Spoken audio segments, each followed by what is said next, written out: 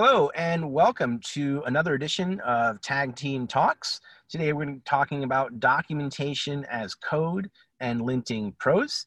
This is part 3 of our 3-part series where we are going to demo how this works and show you it in action. If you haven't seen it already, please check out part 1, which is a broad overview of what it is. In general, creating tests that you apply to your documentation to improve your writing and ensure that you enforce your style guides. In part 2, we talked about the various different linters that are out there, from the most basic things built into Google Docs to the really powerful tool Veil that we're going to show off right now. My name is Michael Myers. I'm the Managing Director of Tag1 Consulting, and I'm joined today by Lynette Miles, our Principal Technical Writer. Lynette, welcome back, and thank you so much for joining us again today. I can't wait to see this in action. We've been talking about this a lot, and so I conceptually got it. You gave me this great sense of all of these powerful things that you can do. Buzzword checkers, making sure we, always refer to our products in the, correct name in case, instead of press a button, it's click a button, it's amazing what you can do, but I haven't yet wrapped my head around it. And so I think seeing it in action is going to get me there. And I can't wait to see this. So let's jump right in. I'd love to see how this works. All right. This means it's time to share my screen and hope I don't do anything really embarrassing. All right. Let me just make sure I've got the right screen. All right. I'm going to start with pulling up where Veil actually lives out in the world. Hopefully, is that showing right? Yep. Hopefully it's showing. Excellent. Okay. So this is the repository, the GitHub repository for Veil. So like it says, it is a syntax-aware linter for pros, built with speed and extensibility in mind, and it absolutely is. So Veil itself lives. So this is the command line version here. A Veil server is that Veil server is not is open source. You have to get a license for it, and I haven't had a chance to try it out, but I really, really want to, because it's the kind of thing that will make it easier for people who aren't as command line excited, or they're just not as command line friendly, to be able to share things and run Veil in their browser and stuff like that. But personally, right now, I'm used to using Veil through the command line, and I have it integrated with Visual Studio Code. There's just an extension that you can install, and then we'll run Veil for you.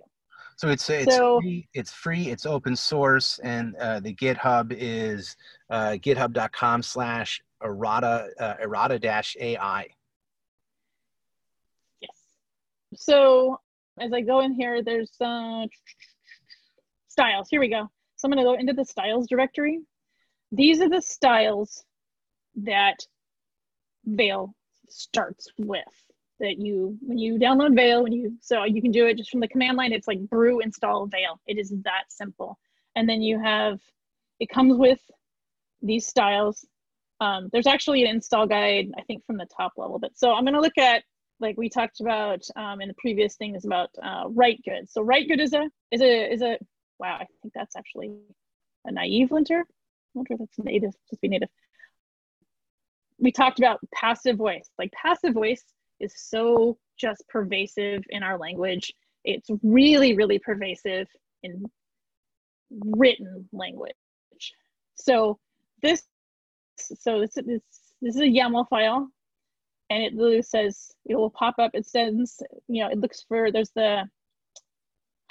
sure I'm gonna get some details wrong here. Extends I think it's a class, the existence class. It lets you pop up a message, or not a pop up, but it prints out a message that says, this thing might be passive voice. Use active voice if you can.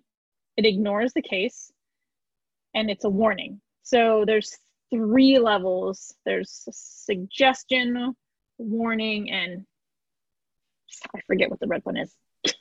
But that's error. When you have your product name wrong, Yep.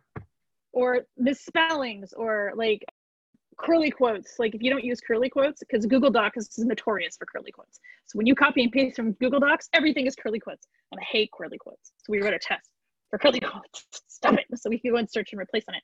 So it does things like, these are the most common passive verbs. And so it looks through all, well, and then it's got, a lot of the very, very common, like this list is huge. So it's basically a dictionary file of all of the words that are, typically used when you're in the passive voice. Mm-hmm. And then it just flags it and says, hey, maybe you want to reword that. And I can't tell you how many times this has just made me had to stop and rewrite a sentence, a paragraph, because sometimes like, oh, how do I reword that to be less passive? Oh, I have to reword this entire, okay. But in the end, when you're trying to communicate a task, how to complete something, writing it in an active voice is clearer and easier for a user to understand nearly all of the time. The only problem that I've run into with this is that occasionally this looks for passive voice, and future tense sometimes looks like passive voice. So you click this thing will happen. So it's not passive. That's it's not 100% accurate, but it is phenomenal in what it can do. Yes. So just like it doesn't teach you how to write, but it encourages you to be better about what you are writing. And when you're trying to onboard, say, a junior writer, somebody who doesn't have a lot of technical writing experience, being able to basically like, here's the thumb screws, here's the hammer. This is going to hammer that style into you. You don't have a choice. I'm not even going to look at this with the number of errors that you've sent me. Go back and fix all of these types of things. Go do that. And you're spending, like, I hate to break it down to numbers, monetary, but straight up, it's cheaper to make the junior writer do that than to make a senior writer, your principal writer. Like, you don't want me to be spending my time fixing passive voice when I could be writing lots of big content, right? That doesn't make sense. Like, straight up, it doesn't make sense monetarily. That's when I could be writing lots of passive voice. I could be writing. Right, now, see, I have tests, so I catch those before I send them to my editor now, especially because I, got caught with saying naughty words in my text one time. So, all right. So, let's see. So if we look at, we were talking about, Michael asked in either earlier or in the previous section about buzzwords. We could do things like, here's this, corporate speak, these kinds of things. Like, this is fine in certain types of writing, but when you're trying to communicate documentation and feature use, these are things that these don't belong in your writing. Oh my God, this is one of the best things I've ever seen. These phrases should never be used. Synergy. Ping me. Well, and see, and this is an error level. So I talked about like the other one was a warning. This is an error. Like, this will show up as a red, don't do it. This is this one always cracks me up. And the cursing one, like, that's a handy one. I'm not going to click on that because I don't want to offend anybody. But another like cliches. Oh, interesting.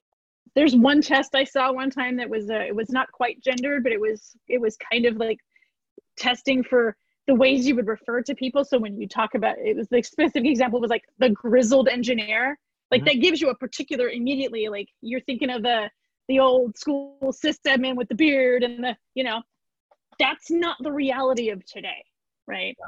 I mean, it never was the reality, but it is a stereotype. So there's somewhere in one of these, there's a test for things like grizzled or, whatever. So you don't want to, have those kinds of things. These also check. Oh, here we go. This is a good one. Gender bias. Oh, wow. And this is a really interesting example because it's unlike, the others, which were sort of like detecting words. This gets a little bit more complicated because it looks for it looks like, programmatically looking for different things. Yeah. So it uses a version of Go, and it uses Go, I can't remember what flavor, but it uses one of the Go versions of flavor of regexes, which actually is great, and also one of the limitations, because the particular flavor that it's using it has trouble looking for two words together that you always want to have together. So and this is why, I have a test, I'm going to show a demo in a minute, that's going to be supposed to be two words. So our original example was that Drupal uses the word modal for the pop-up windows, right? Well, Microsoft it's a dialog box. So we were using the word dialog box. So it's not a box, it's not a dialog, it's a dialog box. So we put in a test that was just a warning level to say, make sure that this is dialog box anytime we saw the word box or dialog. So very cool. But otherwise, you have these, you put together a regex and you can do all kinds of really awesome stuff with it. So direct matching to regular expressions to even more complicated stuff that we're going to get into shortly. Let's see how this works. Can you show it in action? Do that. Let me reshare with the correct window. Here we go. All right, here we go. So the big thing you have to actually configure. Oop, that's an old one. Look at that. Previous and clear. And this is, you said, this is Microsoft Visual Studio with a plugin that's doing this. So there's an extension for Veil. There we go. And this plugs into the command line version of Veil? Yes. So it pulls in. So what you see down here that isn't making sense right now is this whole slew of junk down here. This is Veil giving me mirrors. So there's an extension. So if I go back to my UI here we go. I want this one. Get rid of that one. So this is my current one I'm using right now. So the styles path, I'm just telling it, this is my Veil INI file. If you're running Veil from the command line, you have to run it from wherever your INI file is, or it doesn't work. Just unless you've got, I guess, your path set up correctly. I apparently do not. What I've done here is I've got the basic styles that I'm using are right good, and I've created a tag one style that's just for things that I know tag one in particular wants. So, if you look, if on the left here, under my styles directory, and I installed this long enough ago that some of those other styles weren't in it. So I just have right good. So it has things like the cliches, the passive voice tests, the passive that we saw on GitHub a few minutes ago. It has things like, for your version to check it, you just have to have it in this list on your server or your laptop in this case. Yeah. Okay. Yeah, I have it in my local directory. So if I'm working in, if I was working in a Git repo, I actually have this as part of my repo so that everybody who pulled down the repo would have the same set of rules. We would all be working on from the same base assumptions. So this is great. When you said this is, it's a command line, when you were giving us that overview, I was thinking, wow, that might put it out of the reach of a lot of people, but seeing this is, it's totally, WYSIWYG and a visual setup. You're not using the command line at all. Everything is, right out for you, color coded and beautifully put together in this editor. This is great. Yeah. I actually don't really like using it from the command line because the output isn't as nice. Sometimes I've done it for debugging, but I very much prefer to use it in Visual Studio Code. And there's, I know there's a couple of other IDEs that people have made plugins for, but I'm forgetting off the top of my head what else that there are plugins for right now. But these are just, these are the tests. We see these on the GitHub repo. So what I did, because I knew tag one was going to have particular things that other people don't know, I created a spelling test. So this extends the spelling class method, whatever, that says, hey, check this spelling. And then I have a list, ignore all of these words. So I made a list of things that I knew that tag words that, Tag One uses in various posts. We use Ansible, Drupal, DrupalCon, Goose, Tag One, YJS. These are all things that we see in blog posts and stuff like that. So if I use those words, it will just ignore these from now on. I'm dyslexic, so sometimes I mix up characters. So if I write, puppet correctly, it's going to ignore it. But if I swap 2 letters, it's going to catch it. As long as it's not the 2 P's. Sorry. But yes, if you misspell it, it's still going to catch it. It should catch it. Mm-hmm. So let me see if I can figure out which one. So I have this, like, ignore it if you see Tag One quo. Cool. The other thing I did is I wrote a test to just look for, it's going to look for a substitution. It's going to look for the word quo. If it sees it, it's going to tell me swap, use Tag One quo instead of just quo. So I have this as an error, not a, I could drop that to a warning, but I mean, if I had the right kind of test written, I could put this in there, and then I would never be, and if you do the whole continuous integration setup with you can do GitHub Actions and stuff to say that you can't commit this with this error. Fix it before you commit. So things like that would never get out. Now, does it swap it for you? Anytime it sees quo without Tag One before it, does it just change it, or does it just warn you, or in this case, give you an error that says, yo, you got to change this? It warns me. So okay. This is a blog post that I was working on, and I've put, we're talking about Drupal 7 extended support.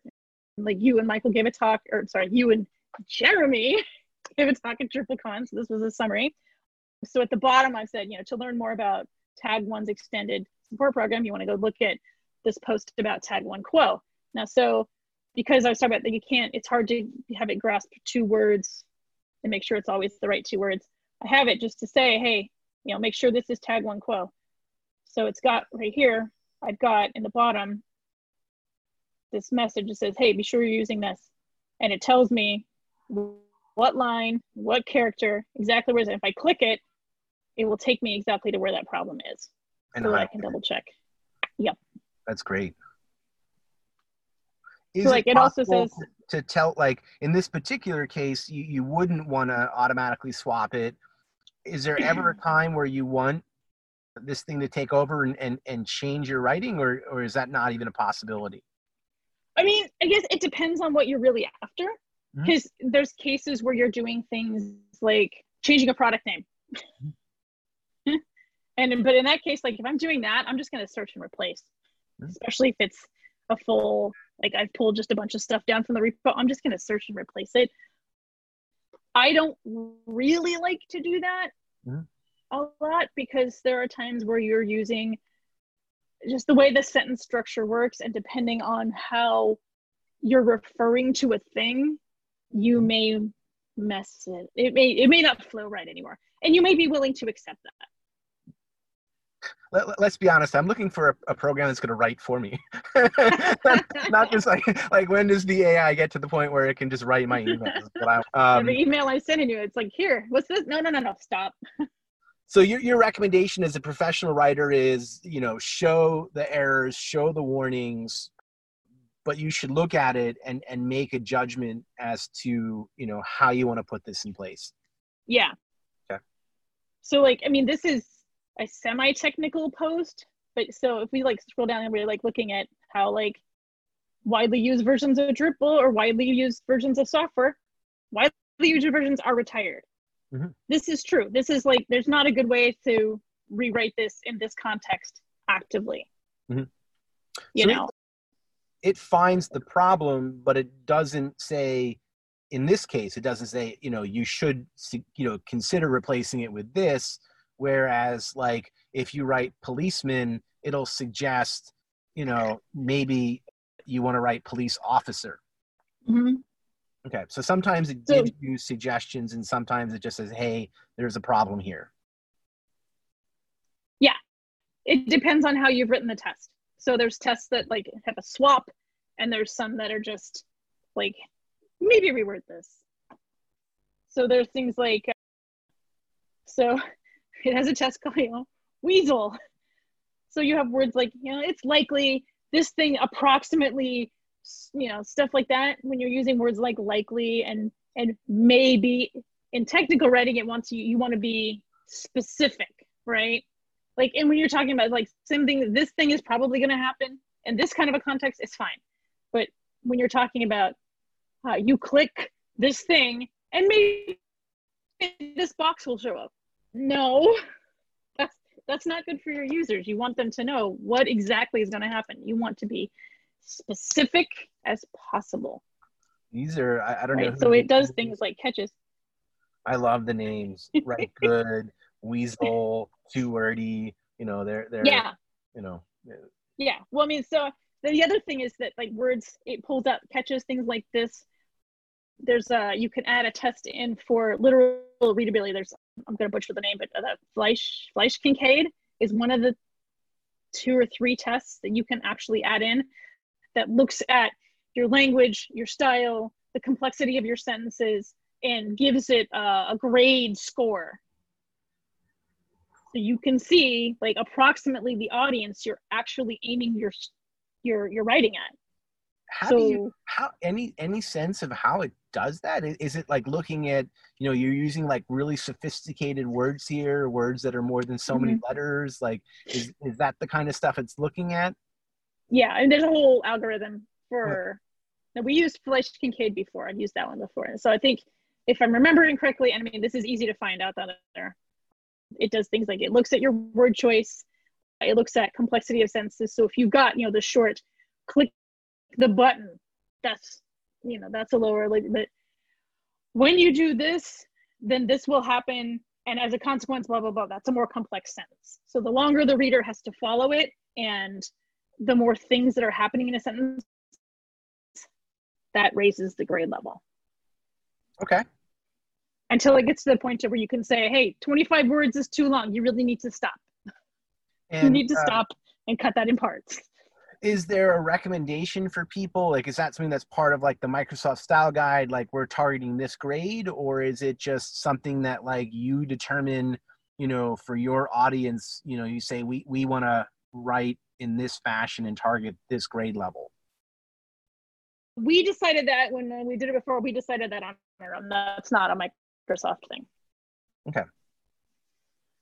We decided that on our own because, and then we ended up, because we were trying to target like 10th to 12th grade level, and then we ended up with college and above level, because there's just, in our industry, there's so much, I don't want to say jargon, but really it's very specific to what we're doing kinds of things. When you start talking about PHP and MySQL and adding all of these, run this command and all these things that are very specific to web development and web hosting and all these things that we do, you can't make that, you can't drop it. It's really hard to drop it down to that targeted 8th grade or level or whatever.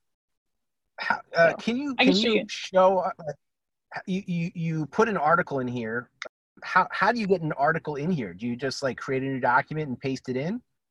Mm-hmm. Okay, so you have to create. So I just made some files over here. This was transcripts I'm working on from some of the blog posts, or from previous tag team stuff. I'm working on transcripts so that we have that available for people who just want to read. And then this was the blog post. So yeah, so one of the reasons you want to think about where you're using a style is literally, this is like the kind of, when we talk, we don't necessarily talk the same way we write. So our good friend Preston, he likes to start his sentences with the word so. And it's not just Preston. I'm picking on Preston because, but people use that. They use the word so. When you're writing, this is not necessarily a good way to start a sentence, but like, this is an error as far as Veil is concerned. I mean, and people do it all the time. Yep. And we use a lot of these very vague or, emphasis words, previously and very, and those kinds of things. And that's great because it's engaging when you're having a conversation. But it's less precise and specific when you're writing. Yeah. Okay, so you create, you import it into this program, and then how do you run Veil? Like, does it just happen, or do you need to tell it to run? Or so with the extension in VSC, it happens when I save. So let me actually, so I've got a great example right here. So symphony. Symphony is a word that is specific to our industry, right? So I don't want it to tell me. So if we look in here, symphony, it says, is symphony actually a word? This is a spelling check. Symphony. Yep, we know symphony. Whoops, spelling exceptions. Put this in order. Symphony. I spelled that right, didn't I? Okay. So I'm going to save this exceptions file. It's no longer very tell important that you spell things right in your dictionary. Right? And I have in fact screwed that up in the past, which is why you never commit your own code, like Greg says, his thing. Because yeah, I did. I totally added the wrong thing to the dictionary, and I added it to the wrong dictionary. That was good too. Okay, so this is before I saved the new dictionary. So now when I save it this time, that error is gone. And now you're telling me that symphony isn't a dirty word? Symphony is no longer a dirty word. So now anytime that I'm writing something and I use the word symphony, it will just ignore it. Cool, symphony is a valid word. Oh yeah, so yeah, coronavirus. I can add that to the dictionary. It will go away. It will stop doing it. Whoops. I didn't see you run it. Did you do that so fast that I missed it? Yeah, all I did was save the file. Corona. I'll do it again. Virus. So I'm going to add coronavirus to my spelling dictionary. Save that file. Go back to my post that I was working on. Okay, so here's coronavirus in the UI, highlighted. Here's my error down here in the bottom. So if I just literally save the file, come on, save the file again. Really? Why aren't you working this time? Oh, you know why? Because I put spelling exceptions. It's looking for capitalized coronavirus. I need to change that. Now it's gone. Wow. So are you resaving the blog post, or is it, okay, so you save the dictionary, you come back to your post, you save it, and on save the plugin runs. On save the plugin runs. And then, so I had filtered it down. So there's no more spelling problems in this. So now I can go back to looking at all the other things. And it says that there's 30 warnings in here. Is that what 30 problems. 30 problems. I mean, and I can like hide this window and it shows up down here too. Down here in the bottom of the I hide the window and the problems go away. Yeah, I wish, right? If only we're that simple. And I mean, and you know, and they're not problems with this particular text just because of the style of text. If I were writing documentation, I would absolutely fix basically all of these. Is there a Gmail plugin for this, for Veil? I think Veil Server actually works with, I'm not sure, I don't know if it works with Mail, but I know it works. I'm pretty sure it works with Google Docs. That's something I want to actually experiment with that, because right now when I'm writing things for time, I'm like doing all the working, doing a bunch of work, and then I export it to Markdown, and then I paste the Markdown in here, and I'm double checking it here, and then I'm going back. So I'm like, it's not the cleanest workflow for me. Yep. But when you're working in like that Docs as code sort of methodology, you're pulling down from your repository, like, you know, you're doing a git pull, you change your files, you run Veil, you make your commit, you create your pull request, and it's all part of that very clean process for a developer. That's great. Or, you know, writers who are working in that kind of repository. Let's talk about licensing fees offline. If this is something the team can use, you know, and it's reasonably priced, I think it would be a fantastic investment in, you know, getting rid of, you know, we want to automate and smooth out that process as well. Yeah.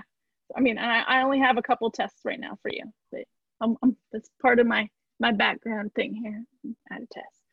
Very cool. But this is where having a company style guide, like that's the first thing that you want, because you don't, Otherwise, you end up with this kind of mishmash of stuff. Like, I know spelling, like, I know these are words we're always going to use. These are just common words but there's so many other things that you can do as well that are dependent on just the way that every particular company operates. Do you like your headings in sentence case? Do you like them in title case? Do you like your bullet? You do like your list this way? Do you like it that way? You know, all kinds of different things. These are like super simple examples. Yep. But as a junior writer, when you're bringing in a new person, being able to just be like, hey, fix all these little things, go do the thing. Or when you get like outside contributors, there's other companies like DigitalOcean, they have a lot of outside contributors, and they work with technical editors. So, you know, when you can run tests like this, you can say, here's these things we expect you to not ever send us right off the bat. And it gives you that concrete starting point where everybody's working from the same, and it just cuts off editing time. This is great. Really appreciate you showing off how this works. It really closed the loop for me.